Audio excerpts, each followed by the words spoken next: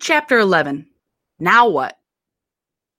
Okay, you're either pumped or puked due to that last chapter. But if you thought, barf, I expect you'll read no further. I respect that. We may not be each other's people. If you agreed, were inspired, or thought, well, maybe, here we are. You've read the book and have probably tried some of the skills. And I'm hoping you rocked some.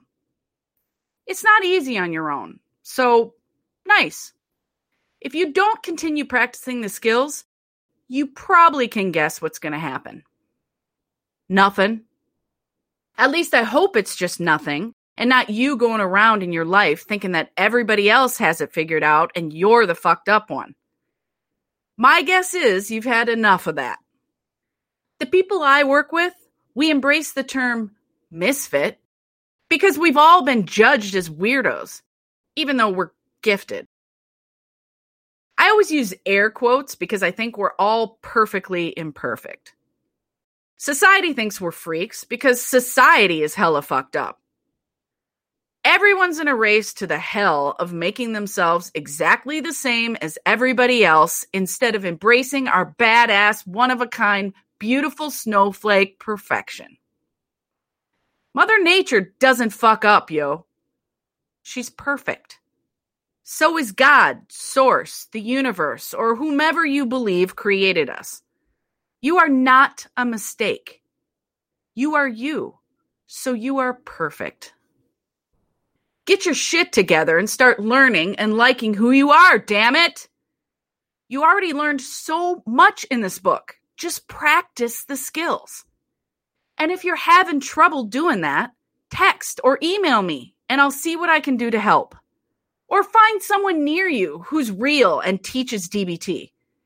Or go learn to meditate. Do something different.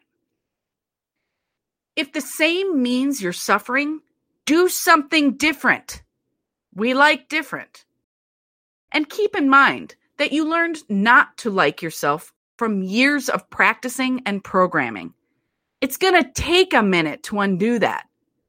Be patient with yourself and compassionate with your mistakes. And please, please celebrate your wins. Make up a dance that you do whenever you nail it.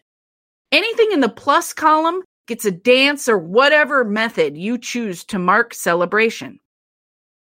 I'm a big fan of suggesting people go get themselves a cake and have them write, "Congratulations, your name.